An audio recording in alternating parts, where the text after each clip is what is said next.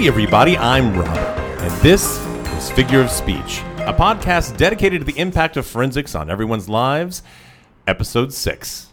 Alex Lee. Alex, welcome in. Nice to have you. Hey, oh my God. I am just so not used to this kind of thing. You're not used to having your voice being recorded and broadcast to thousands and thousands of people? No, it's happened once, but I had a bad experience with it, so I'm just not that kind of used to it. Yeah.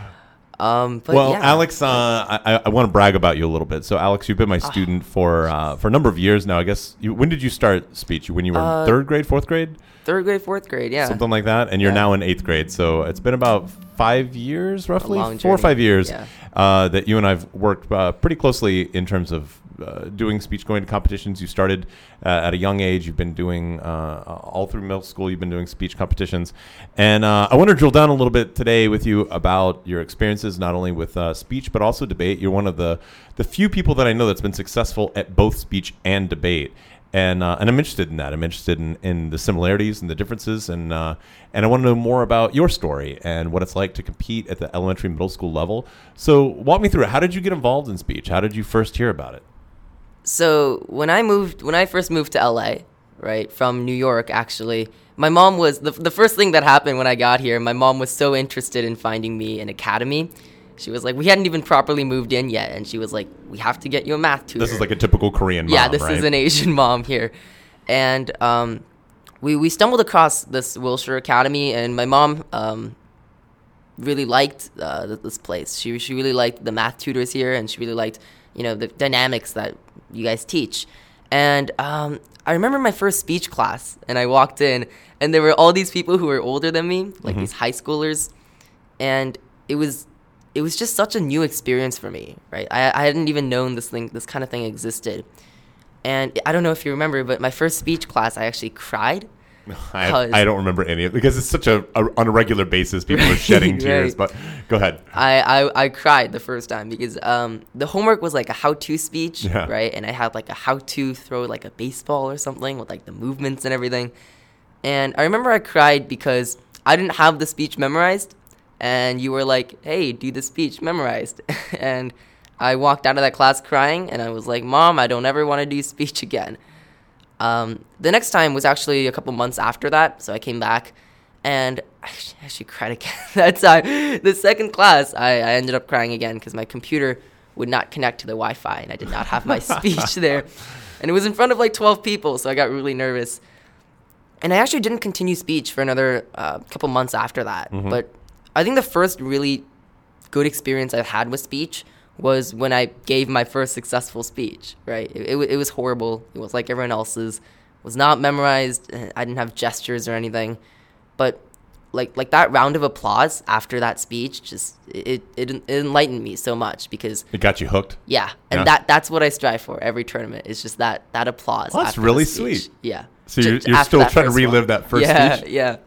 And it's just, that's how I got started. When you first came in, to do speech, now you say that I told you to memorize. I'm sure that's not the case because I've never told people to memorize off their first speech. But maybe that's what you remember. Yeah, that might be when I was really young back then. Yeah, and how you felt at the moment of like, I'm a failure because I didn't memorize or something like that. I remember I didn't have anything prepared, so I was just like standing silently in front of the room. Oh, that might have happened. Yeah, you had the time going and everything, and I was like, oh shoot, it's not gonna go well. So. Well, and it was on how to throw a baseball? Yeah, it was on how to throw a baseball. What about your first competitive experience? What was that like?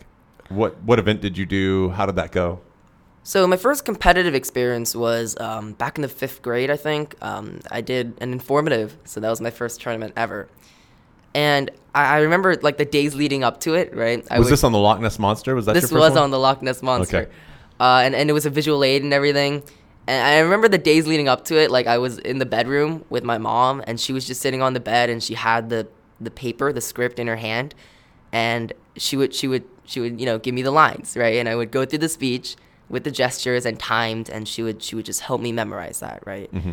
And it almost poetically, like even the original oratory that I'm supposed to do next week that's what I did yesterday with my mom on the bed, and she was helping me, sort of prepare for that. But overall, the tournament went quicker than I thought it would. Like the first speech was definitely very nerve-wracking, but after that, I sort of got used to, performing in front of the judges and the people, and I met really great friends, like right off the first tournament. And I've been doing that ever since, which is just meeting people who share this kind of story, right? Share this love of speech and, pain of memorizing and writing and, losing, right? And winning and all of those experiences that all of these people have that kind of shared experience. So I remember that first final round of yours. Oh, no. And I remember, because I still use it as an example. Yeah. Your visual aid was upside down. The Loch Ness Monster, the famous photograph was printed on the visual aid, and it was upside down. But you know what I used it as an example when I bring it up in class was that it was upside down, but you never skipped a beat. You saw it, you grabbed it, and I remember so effortlessly you just flipped it right side up and just continued along with your speech. It was really smooth. And I remember going, wow, that didn't even slow him down. Right, that's what it looked like. On the inside, I was like, oh shoot, that is upside down. Yeah. And it's weird because it's not one of those photographs that when people look at it, they immediately go, wait, that's upside down. Yeah. Because it's like it was just like a little abstract thing. Yeah. And it took me a second to realize, like, wait, oh, like the neck is like curved the wrong way or something, and I had to like flip it back over. I wish you could see a recording of it because it was so smooth in the way that you just flipped it over right side up. I think you wound up winning, didn't you? I did it. I think I won my first tournament there. Yeah. And I have friends from that tournament that I still know to this day, right? And I still compete with. And yeah, it was just such a great experience because I experienced everything you could in a speech tournament at that speech tournament, which is like, you fail something, right? You're unprepared and you mess something up in the middle of your speech. And you sort of have to improvise over it, right? Even though it is a memorized speech and even though it is a platform event, there are certainly things that you have to, deal with as they come your way. And that applies for speech and debate, right? No matter how prepared it is. Sure. And I think one of the most important things that you can have as a speech and debater is just how well you adapt to those, right? Like people walking into you, right, while you're giving a speech. And that just shows how... Walking into your room? Right, yeah. I guess sometimes actually walking into you. Yeah. Oh, I had a speech once. I think it was like SoCal or something. Uh-huh. And I was giving the speech, and it was like right next to the door, right? So the room was set up in a way there was like two doors on opposite ends, and it was at the front of the room. And I remember I walked to my first point, so it was like right next to the door. And the guy opens the door, and it hits my shoulder, right, in the middle of my speech. Like I was giving a gesture, and it like hit my shoulder, and I jumped like really, really high. And it was, that was terrifying. I remember one of my first experiences. I was competing in college, but it had been so many years removed from my high school experience that it was a different game almost. Like I had just been so long, and I was at a tournament, and there were windows above the door, and there was a bench outside. It was like kind of a classroom where you could get up on the bench, and I was so tall I could kind of peek up and over the door and see what was going on inside the room. And I was doing that, and there was a guy performing, and I just kind of peeked up, and I would just kind of watch him. I was watching him from outside, and when he was done, I opened the door, and he came out, and he pushed me, and he grabbed me and was like, "Don't you ever do that again." And I was like, oh my gosh. And I realized now I was totally distracting. Right. I was like up there. I think he thought I was messing with him. I think he thought I was trying to throw him off. And I totally wasn't. I was just wanting to watch his speech. I was like, he's a good performer. I want to watch this guy. And, I was like double entered or something, so I had to wait outside the round. And I was totally messing with his speech. So anyway, I can kind of relate. I relate to not only being interrupted, but also being the interruptor. Right. Anyway, so... you started doing impromptu pretty early on, and I think you started doing that competitively in, 5th grade? In 5th grade. I think that was my second tournament, actually. It was like the one after informative was an impromptu. And you took to that like a fish to water, man. I think you've always really gravitated towards a lot of the limited prep events, right? Right. I've liked impromptu from the start. I mean... This is kind of a cliche thing, but like the first impromptu speech I ever gave was kind of a mess. I remember specifically it was you gave me the topic and it was mouse, and I had no idea how to relate a mouse. So I sat there for 2 minutes, just not writing anything. And you said, "Give your speech," and I was like, I don't have a speech because I didn't write anything down. So I think like those kind of experiences, like where you fail to actually do the impromptu, just teach you how to adapt in those scenarios, right? Sure. Because you're never going to get a topic that you've prepared for, right? You're never going to get a topic that you've gotten before in practice. And it's just doing a lot of those practices and getting used to taking a topic, and even if it's a difficult topic to work with, working with it, right? Shaping a wood that's ugly, right, into something really nice. And I think that just comes from doing it often, right? Well, I'll pay you this compliment. Out of, the hundreds of students that, perhaps thousands of students that I've taught here at the Academy, I would put you at the top of the list of students that were able to deal with difficult prompts and taking really hard to understand concepts and being able to break those down into a really nice impromptu speech. I think that's a real skill that you've developed, and I think part of that, you and I had a time frame for about 6 months or so. I remember this pretty distinctly, of me trying to shake you and me trying to mess you up, and it was almost like a game. Every time you would come in, it would be like, all right, well, what are we going to do today? Like, how can you shake me today? And I think you recognized that it was making you strong at impromptu, and I remember thinking, this guy is getting really good through a lot of these shakes. I think that kind of coaching on your part was just so smart, because once it gets fun for you, right? Once doing an impromptu is fun and exciting, and you're like, ooh, I wonder what kind of topic I'll get next. I wonder what kind of examples I can use. Once it gets fun, I think that's when you start to really develop, right? And I think that's when you start to get better, and it just comes with time. And I've been doing it for a couple of years now, and every time I give an impromptu, I get a little bit better. Well, I appreciate the compliment, but I think more than that, I think it's really a matter of your approach in not getting discouraged over difficult prompts. Instead trying to understand the challenge of that and trying to understand, okay, this isn't easy. How do I make this work? How do I make a mountain out of a molehill? How do I take something that is really difficult to talk about and now turn this into a full-blown speech? So I appreciate the compliment, but I think it's really more a testament to your ability to make it work and always rise to the challenge no matter what every time. I want to move out of impromptu for a minute. I want to start talking about debate and your background with debate. So how did you get involved in debate? What made you feel like you wanted to start doing debate, and not instead of speech, but alongside speech? I think it was... I never knew debate existed. I knew that the collinear term was speech and debate, but I never thought about debate until I think I started doing a couple spars. I got into spar pretty early as well, because it was a limited prep thing. You could do it really anywhere. You didn't really need to be prepared for anything. And I just really liked the idea of bouncing ideas off of each other. Like, I say an argument and they refute it and I refute it, and it just goes back and forth. And I think one time in class I was doing a spar, and after the spar was over, you told me to go to a debate class or something that you had, and I took it, and it was just so fun for me right from the start, because that was the kind of thing I had been looking for. Like, speech was great, speech was really fun for me, but that kind of group dynamic where everyone is working together, everyone has the same struggles, everyone has the same kind of problems and issues and also experiences, that kind of community where you can go to a debate tournament and really connect with the people there even before you meet them, right? I think that kind of community just appealed to me. And the idea of prepping for this war that you're entering, right, and brandishing your swords and knives and everything, it was just so interesting to me. And that's a really morbid example for me to give, but... no, but there's truth to that. It's definitely a combat situation. And you mainly did public forum debate. You've also done a lot of spar debate. Have you done other types of debates, like in camps or practices or even in class or anything like that? You did some parliamentary debate as well, right? I did parliamentary a lot. I'm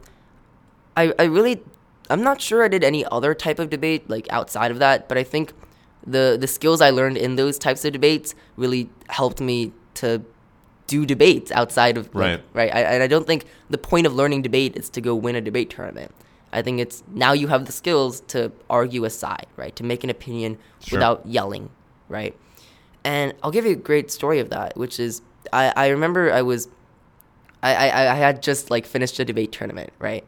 I had just gotten home, and it was my friends, right, calling, and it was one of those things where you disagree with your friends often, right? You disagree with people, and sometimes it's just hard to communicate that kind of thing.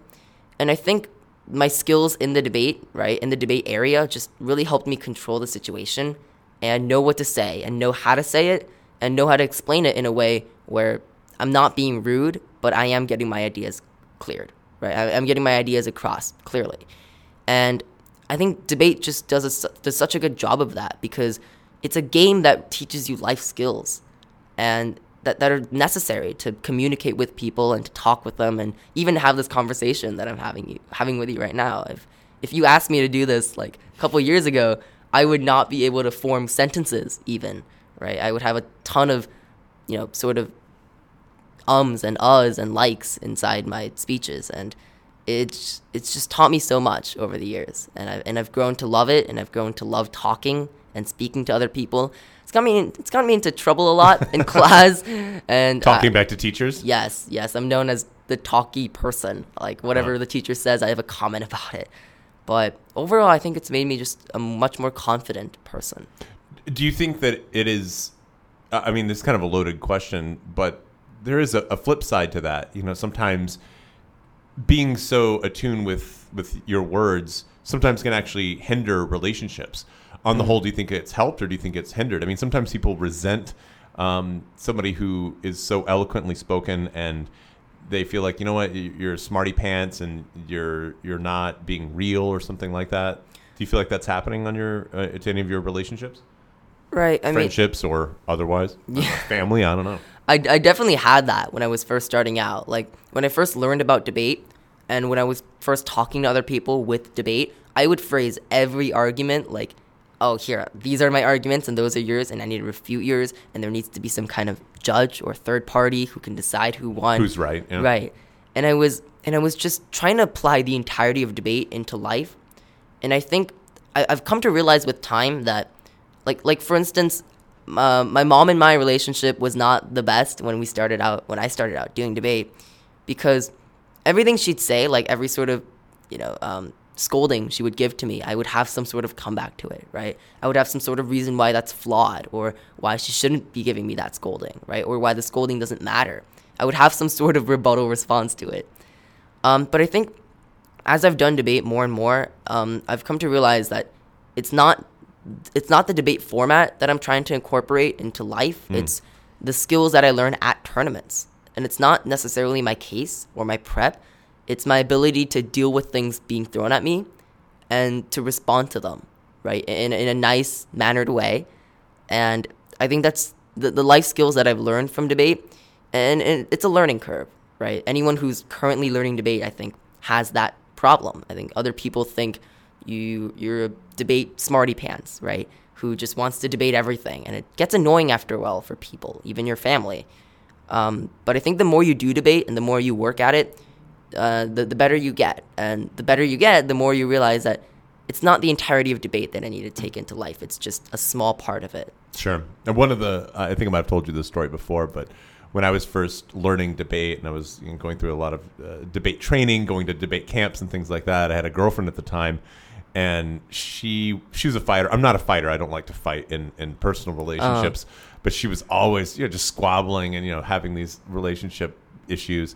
And I remember us being on the phone and her yelling at me, and I remember flowing her arguments. and as she's saying stuff, I'm literally writing it all down, flowing it down, letting her talk.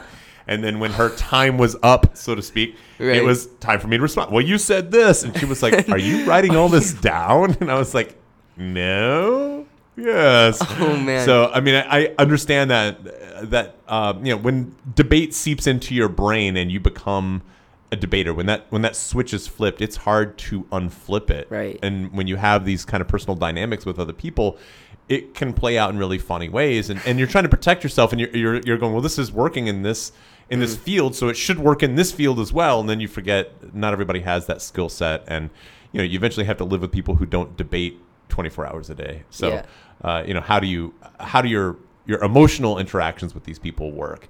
And probably it's not best to flow other people. Maybe, right. Keeping track of what they're saying is great, but not debate. It can be insulting. Yeah, it can. And I think like that kind of switch that you mentioned, right? In essence, it's the difference between getting addicted. Once you get addicted to debate, you have all these terms in your head, you have all these ideas, you have all these strategies that you want to try using in real life, right? Because at a certain point, debate kind of becomes a lifestyle. Like the things you apply in debate and the things you learn in debate, you kind of want it to let you kind of want to let it seep into the rest of your life, right? And I think the better you get at it, the better you can clearly draw that line between debate things and life things, right? And that's sort of like a Dunning-Kruger effect, where the less experienced you are at something, the more you think you're better at that, right? Yeah. And I just think that the more you push at debate and the more you work at it and the more you go to debate tournaments, the more you realize that debate itself isn't something that you want to incorporate into your life as much, but it's something that you can be excited about with other debaters. But in life, you can definitely apply the abstract skills that you learn and not necessarily the concrete debate terms. I think there's a lot of truth to what you just said. I'm interested in how did you start doing with debate? I mean, you had a few different debate partners over the years, and I'm interested in your relationships with some of those partners and how you feel like you fared, and doing all sorts of different types of speaker positions. I do want to comment on one thing that you just said. We're talking about the difference between debate being life.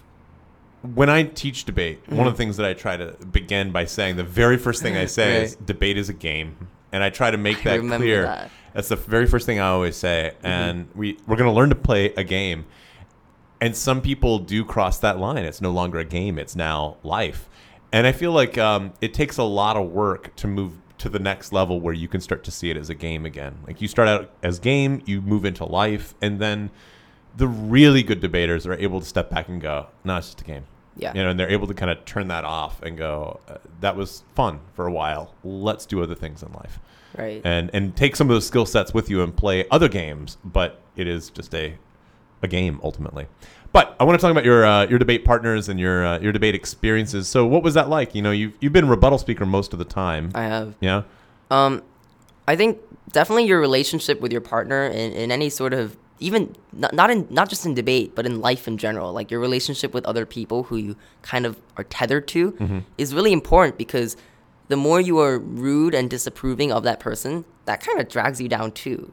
And I think I really learned teamwork in debate and group work, and being able to work with others and compliment them and point out their subtleties and things that they can improve on while being nice, right? And while being kind to them. I remember one of my first debate partners ever. It was more of a friend thing. Like I knew him, and he was one of my best friends. So we were like, hey, there's this public forum thing that I'm doing. You want to come to my class and be a partner? And I remember the resolution was U.S. should abolish the penny. And I know that's one of the resolutions that you use in like beginner public forum. And I think that's a really great resolution, because there's a lot of obvious pro arguments and con arguments and rebuttals to them. Yeah, I think most people don't know. I mean, most students don't know the con side of it. They're like, why would we ever want to get rid of the penny? And then you start doing research and you're going, why would we ever want to keep the penny? The whole viewpoint starts to change. But go ahead. And that's also, I want to touch on one thing you said. And that's also one of the great things about debate, is that you think you know everything about a topic, right? You're given a topic and you think you know everything about basketball players, and you think you know everything about North and South Korea. But once you start doing that research, your opinion can get widely flipped sometimes.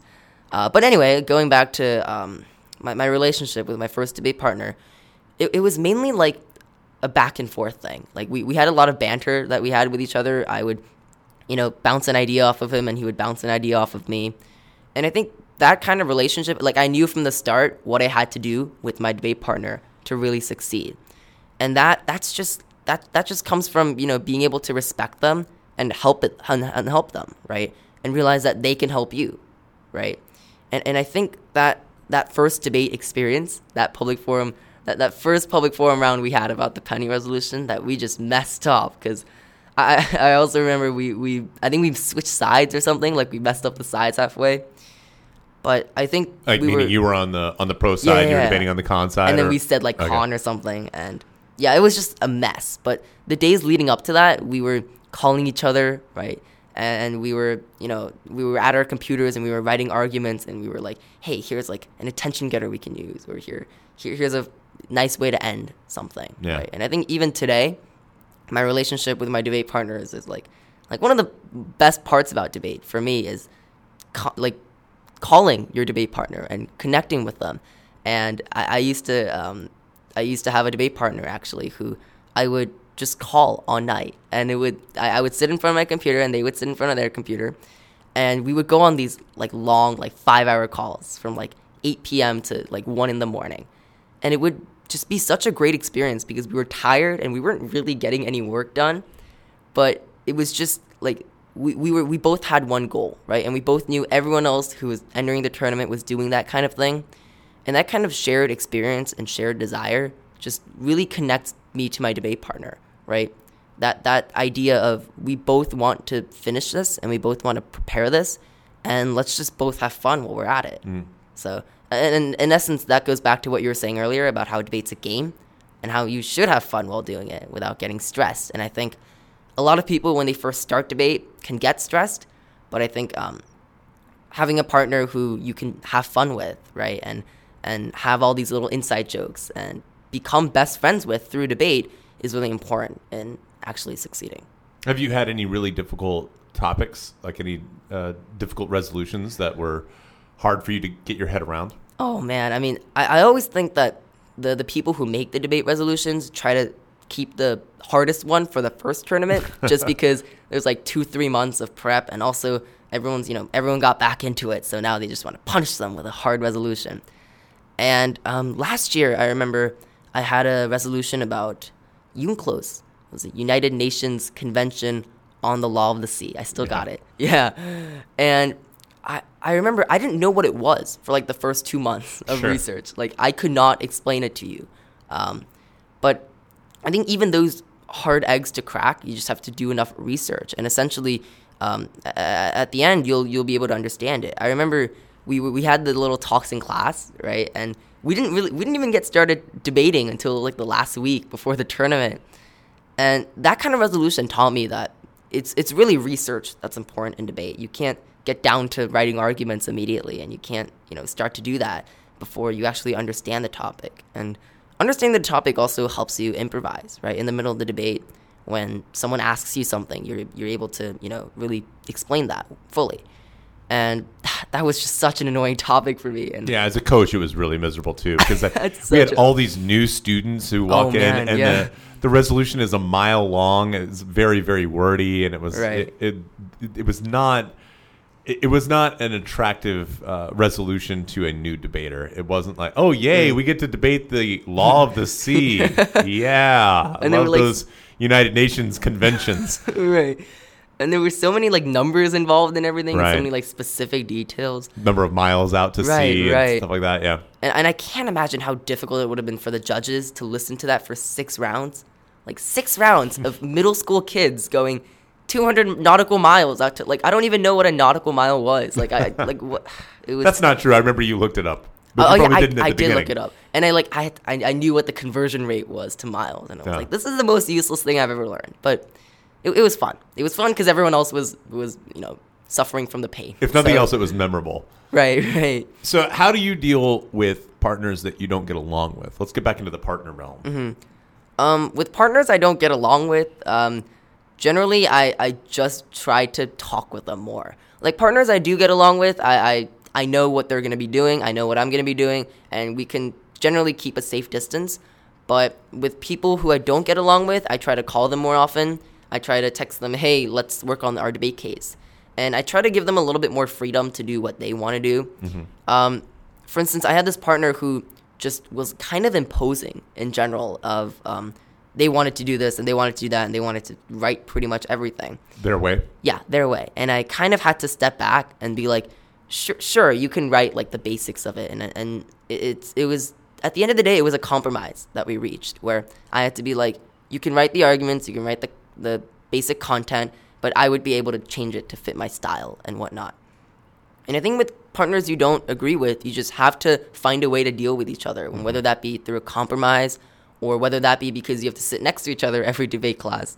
Right. Yeah, I think it's just working to debate with each other. And I personally think that if you debate with a partner you don't like for long enough, you'll grow to like them. You'll grow to get used to them. And you'll grow to want to work with them next time. And you guys will succeed the more you work with each other.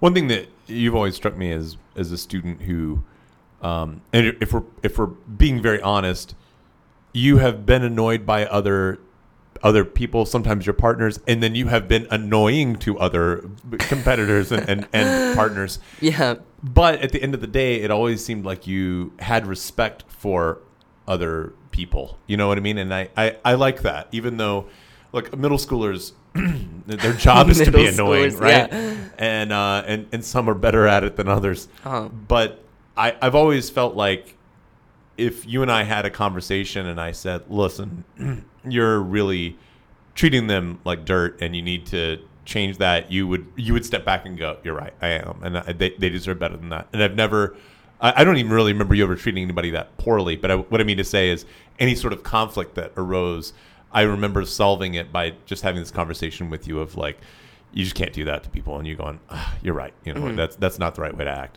So I've always liked that. And I appreciate that approach that you have toward debating and toward, you know, your partners. Let's talk about duo for a minute.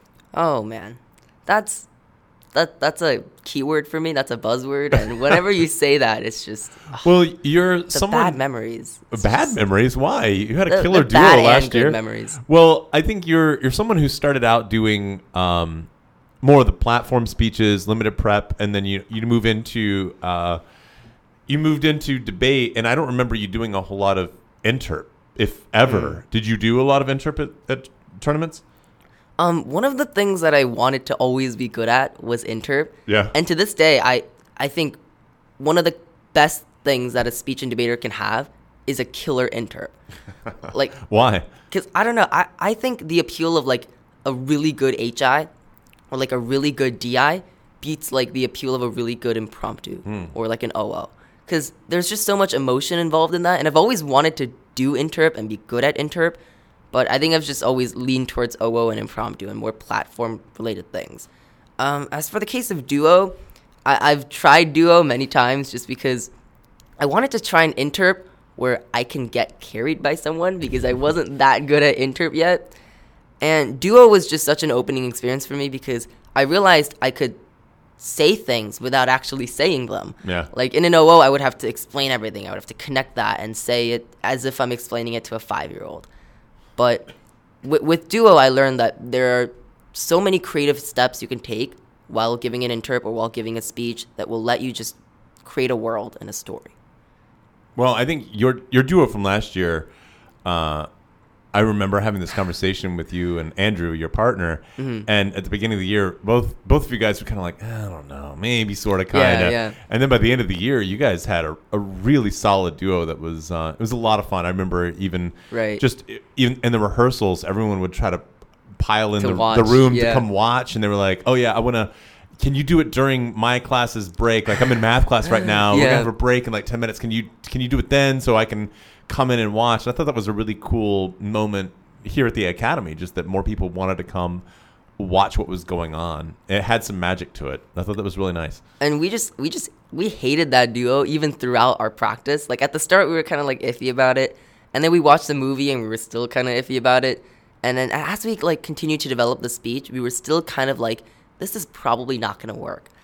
But every little thing that, kind of entered into place and everything that clicked, with every one of those, it essentially created a masterpiece at the end. And it was so fun to perform. Yeah. Like, I wish I could do that right now again, because once a speech is fun to do, like, you'll do it more and more, and you'll enjoy doing it, and you'll actually bring your emotion and your personality into it. And I think that's what really makes a great interp. For me, I've always felt duo is probably the most fun event. When you're really hitting it, you and your partner are firing on all cylinders. Yeah. It just feels like you're flying, and there's nothing that's going to bring you down. And I've always felt that way more than anything else. And definitely, HI has some definite highs. Right. But the fact, I don't know, I like sharing with that partner and having that kind of that riff. And you and Andrew definitely had that, in the final round. I saw you guys at state, and the final round was really good. You guys were so solid and locked in. And not even just that, it was a fun piece to do. I think it's also the audience reactions are just so valuable, because in an OO or an impromptu, you don't really get laughs or tears or any sort of emotion, really. It just depends on how clean you are, how good your topic is. But in a duo, which is the one me and Andrew did, it was very comedic. It was really funny, and it was really this exaggerated comedy, and it got great laughs from every round that I went into. And those laughs kind of fueled us a little bit, right? Like if we're doing a 10-minute, sweaty duo for an entire tournament, we need a little bit of fuel in the middle. And I think the audience reactions and just our friends supporting us and being like, dude, you have a killer duo, so go perform it. I think that kind of really helped as well. And that's one of the reasons why I enjoy Interp, is just because like the reactions and the emotions that you can instill in people is just really valuable compared to informing them about a topic, which I love as well. But well, I think another thing about just you doing duo in general is you had already carved out such a career for yourself in doing limited prep and platforms and debate. And that's something I've always admired about you, is anytime I've come to you and been like, hey, let's try this, you've always been like, all right, let's try it. It may not work, but I'll try it. And I can't say that for the vast majority of the students that I've had. Most of them, while great students, if I'll say, hey, let's try this, a lot of time it's met with a lot more resistance and, ew, no, I don't want to do that. And no, that's not a good idea. But you've always kind of been like, all right, well, I'll try duo. I mean, I guess, right, if you think it'll work. And it gives me a chance to actually coach. And I do think there's a lot of value in finding your own voice and finding your own pieces and your own experiences, and as opposed to your coach foisting all of that on you. Mm-hmm. But I think that sometimes it's fun to see what other people what they would pick out for you, like a pair of pants, like them dressing you for a day of like, hey, let's see how this goes. And I think you've always worn it well when we've done that. Not that you don't have a voice. You definitely have a voice of your own, and you've expressed that. Loud one, yeah. What are some of the challenges that you've faced just throughout your entire forensic experience? I've often realized that while doing these speech and debate tournaments, at the start you're really excited, right? And you're really riled up. And when I was in 5th grade, I loved going to these tournaments. I think sometime last year, or maybe at the end of 6th grade, I got a little discouraged from doing speech and debate, and I would stop coming to some debate classes. I wouldn't be able to go to as many resolutions and do as many speech tournaments.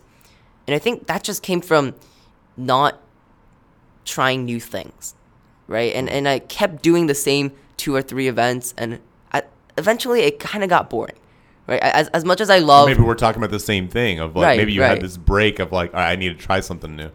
And I think last year that was our duo mainly. Like, yeah. I mean, I kept doing the same 3, platform limited prep events that it was fun, but it was kind of getting boring after a while. And I think once I tried speech to entertain at the end of the year too, and duo and all these different events, I was able to play around a lot more, right? And I was able to, really express myself in ways I've never tried before.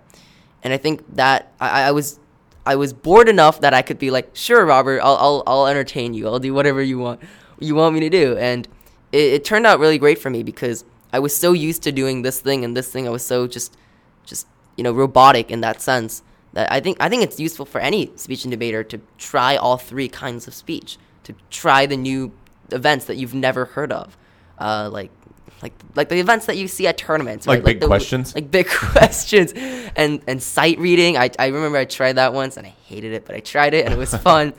And there's just all these new events and creative things that speech and debaters are doing right now, and it's such an innovative time to be in speech and debate that it's important for everyone to start doing creative things instead of going the regular format for everything, right? Instead of... Yeah, you were discouraged. That was the word that you used. This time, it wasn't this time last year. It was, I guess, maybe like January of... Yeah, it was later. Of 2019 or something like that. Mm-hmm. But it was...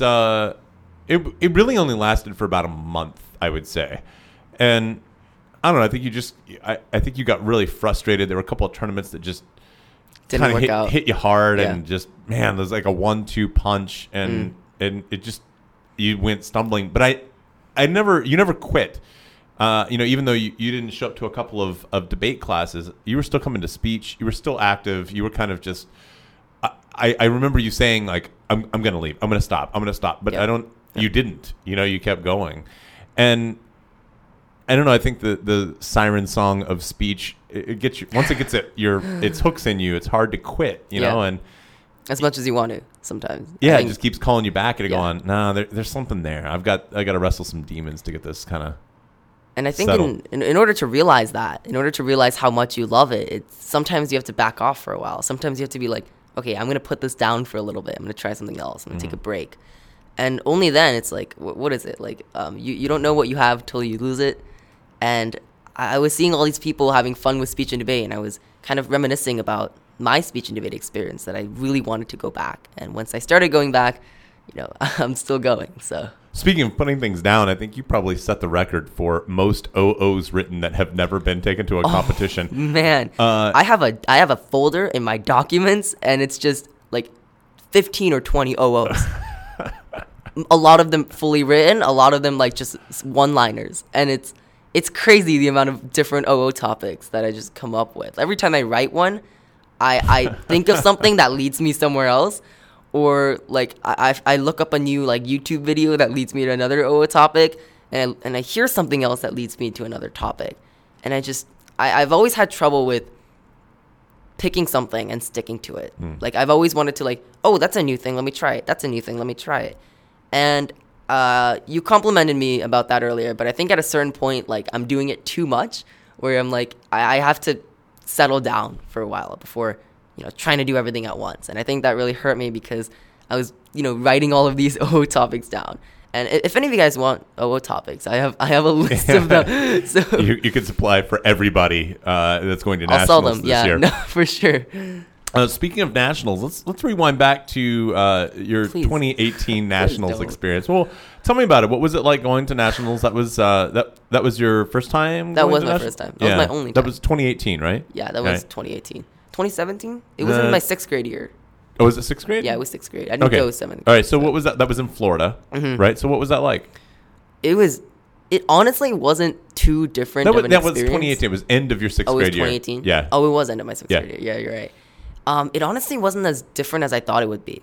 Like, I thought it would be this huge tournament with a ton of people, but once you get there, it's really just another high school or college, and it's really just people that you've been meeting, right? The same kinds of people.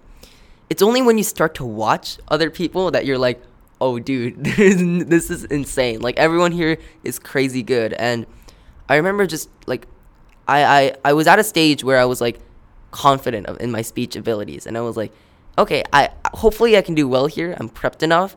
And I started watching other people's. I would, like, stay and, because I didn't have a lot of events I was taking there. And I would watch. There was this one kid who had an original oratory. Mm-hmm. And I would just give my original oratory, with jokes and, personality filled. And he came up and he cried during his original oratory. And it was right before mine. So it kind of set the stage. And I had never seen that kind of thing before.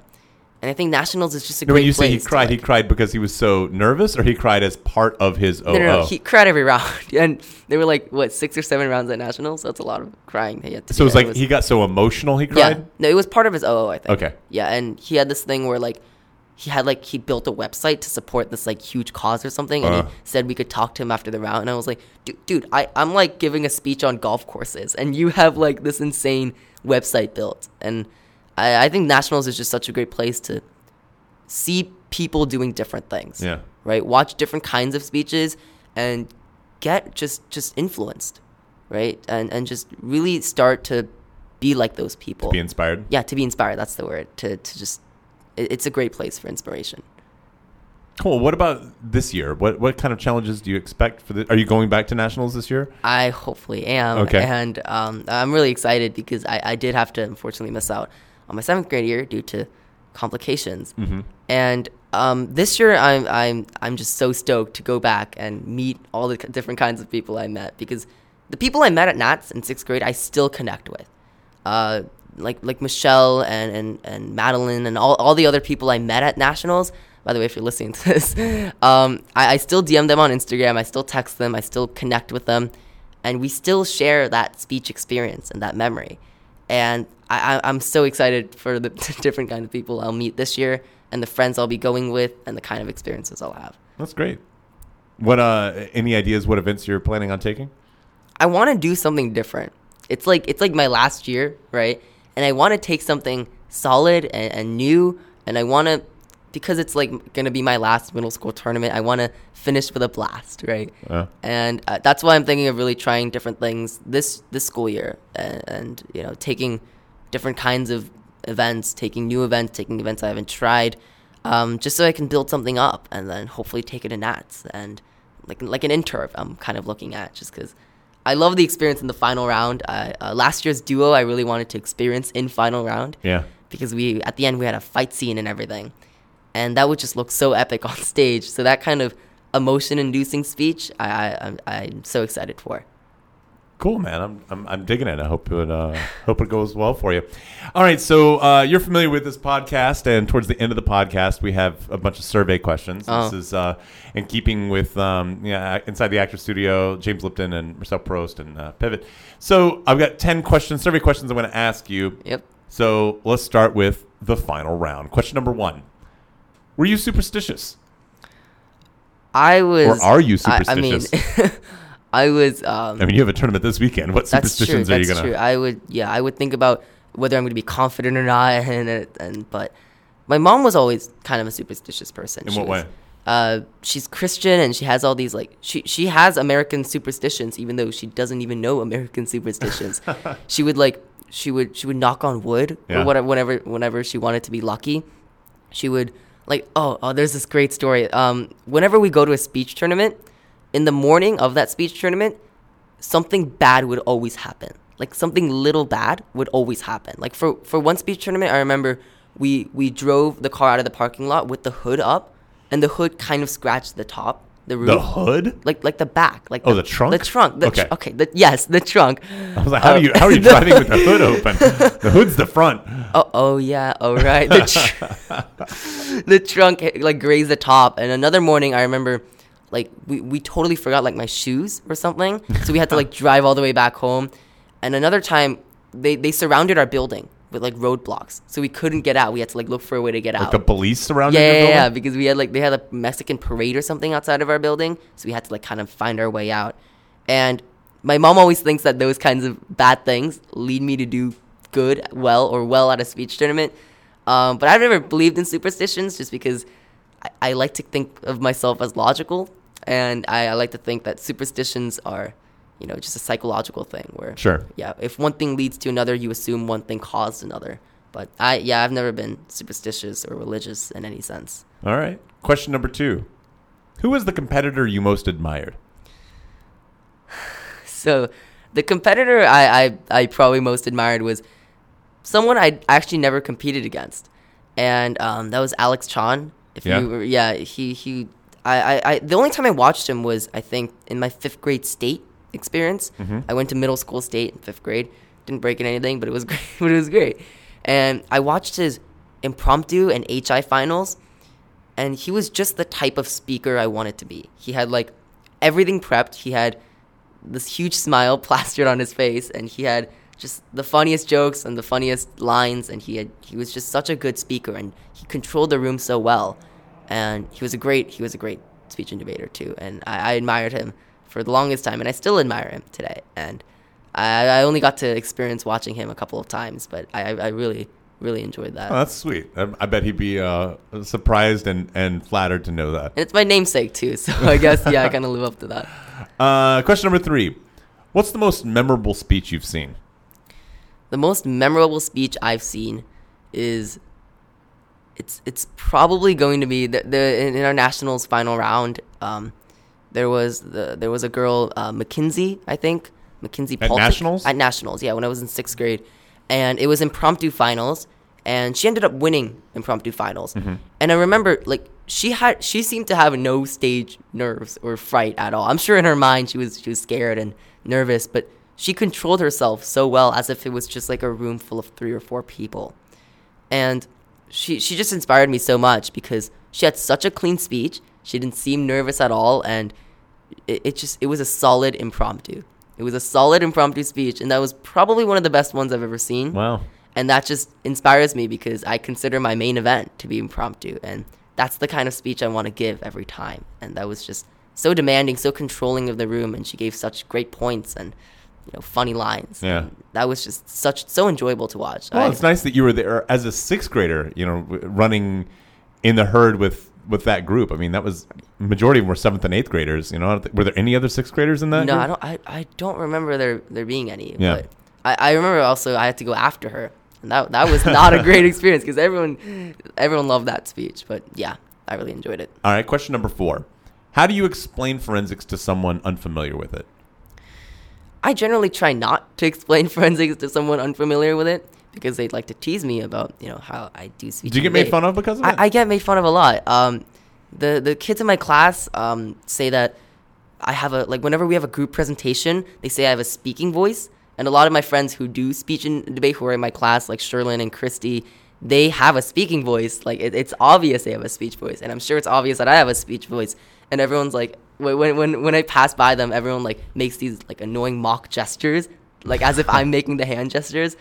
But when I explain forensics, I try to do it as similar to you as I can, because I think you explain speech and debate so well, and in such a concise period of time. Like in one class, you can get through introductions.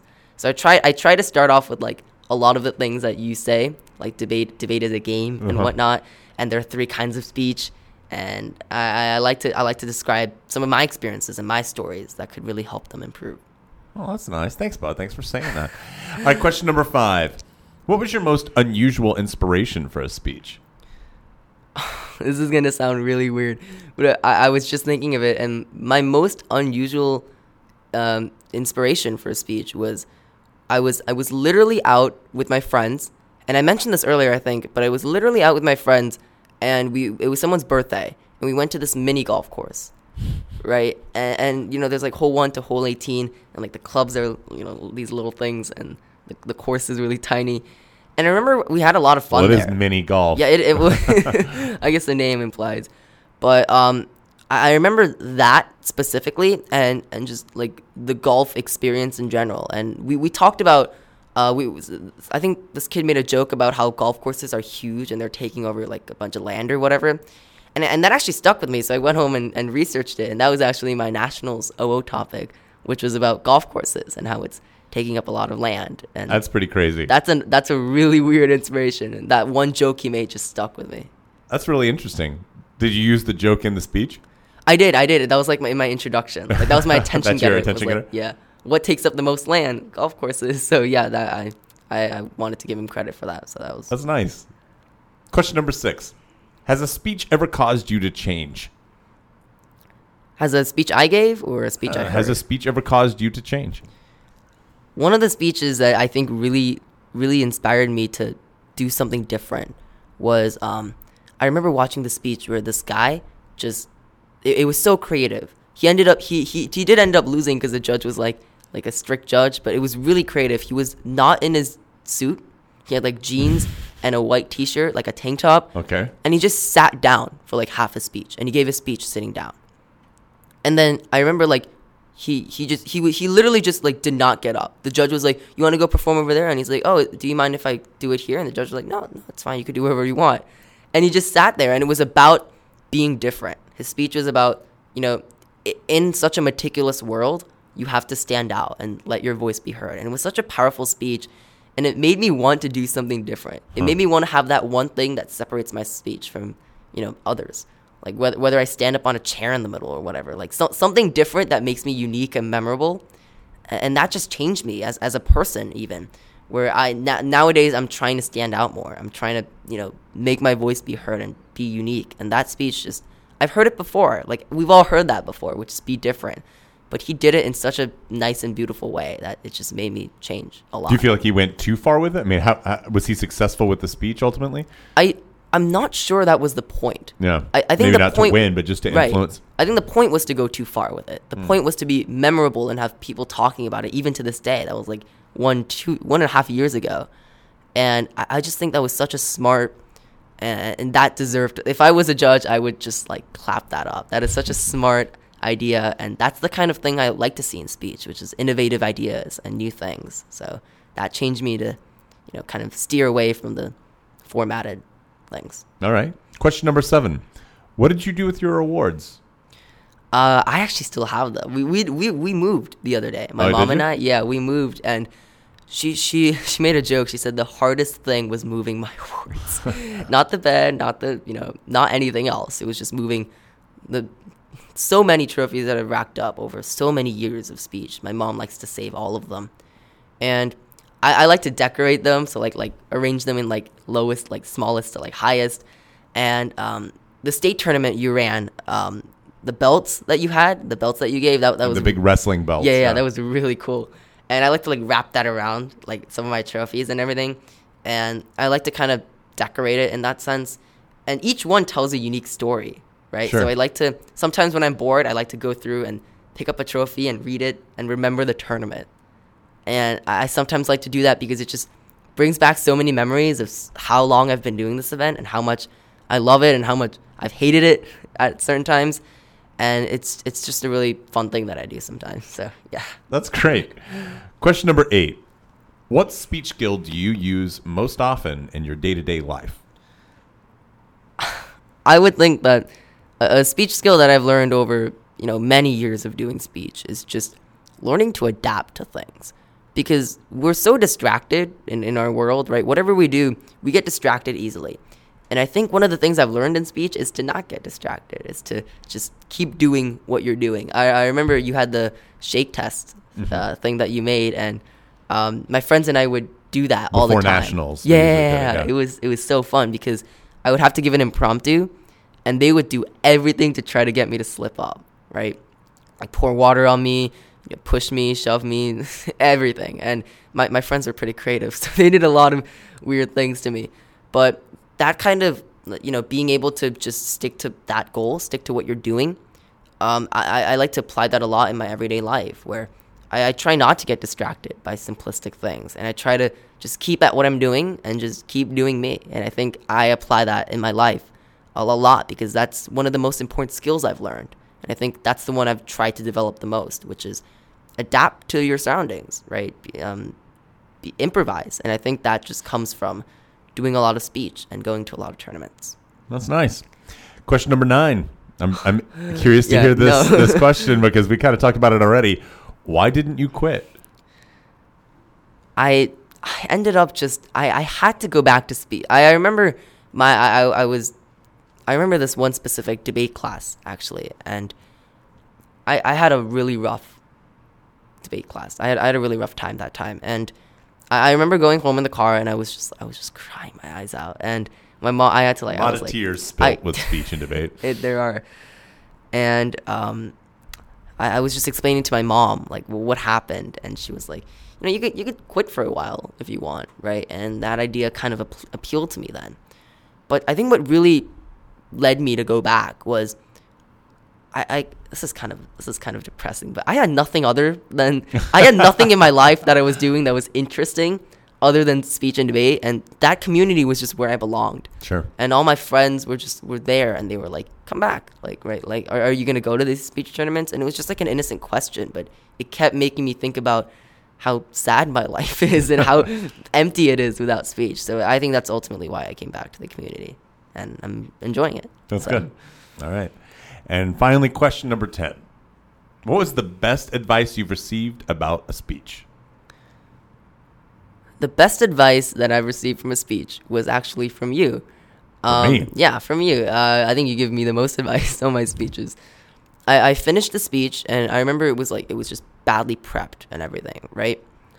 And I sat down, and you just looked at me, and you said, "Here, can you just redo the speech?"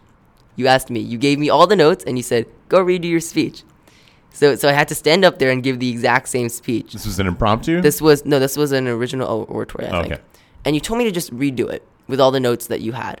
And I think that really helped me because now I was actively thinking about the notes you gave me and actively thinking, here, I should change that and change this because that's what he told me to do. And I think that's just really helpful for me in general, just because doing a speech over and over again with notes is just, that's how you improve, right? And the advice you gave me, which was just do it again, right? Record yourself, do it again. It doesn't matter how you do it. It's just, I think I was able to improve from that a lot just because that's what I do now. I give a speech, I try to get notes from people, and then I try to do it again immediately after using those notes. And I think that's just how I've come to improve with speeches over time. It's just you do the speech, and then you get notes, and you try to improve on the speech. And I think that's just one of the most important things in speech, is just trying to improve and learning and working with other people and seeing how they can give notes about your experience. I love that the best advice you got was take these notes that I just told you and do it again. No, it's bland, and it's something that everyone would probably have heard, but it just stuck with me because I just gotten so used to it. Just take it and do it again. Well, I think you're someone who actually absorbs notes, and I don't think your success is it's not by accident. It's you hearing the critique and you walking away going, okay, let me actually fix that and not get that same note the next time. Mm-hmm. You I think pride yourself on as to be someone who you only have to be told once to stop doing that thing, and you go, okay, I'm not going to do that anymore. I won't make that mistake anymore. I might make other mistakes, but I won't do that one anymore. It was such a small thing you said, but it just stuck with me. So. Well, good. Yeah. I'm glad. Alex, hey man, thanks for coming in, man. It's been great having you. Yeah, thanks for having me. I mean, I really enjoyed this. Yeah, and if people want to find you, where can they find you? On Instagram, or are you on Twitter? I am not on Twitter. Well, where are you on Instagram? I'm on Instagram at Alex_the_Lee. So go follow that. And if people want to find us on Instagram or on Twitter, you can find us. Our handle there is at Forensic Podcast. Alex, it's been great having you here. And down here. Thank you. It's been great talking with you. Yeah, man. So until next round, keep talking. And as Alex says, redo it, redo it, redo it. I'm an actress. Oh, you're acting now. 'Cause if you're not, somebody must have shown you how. You got the same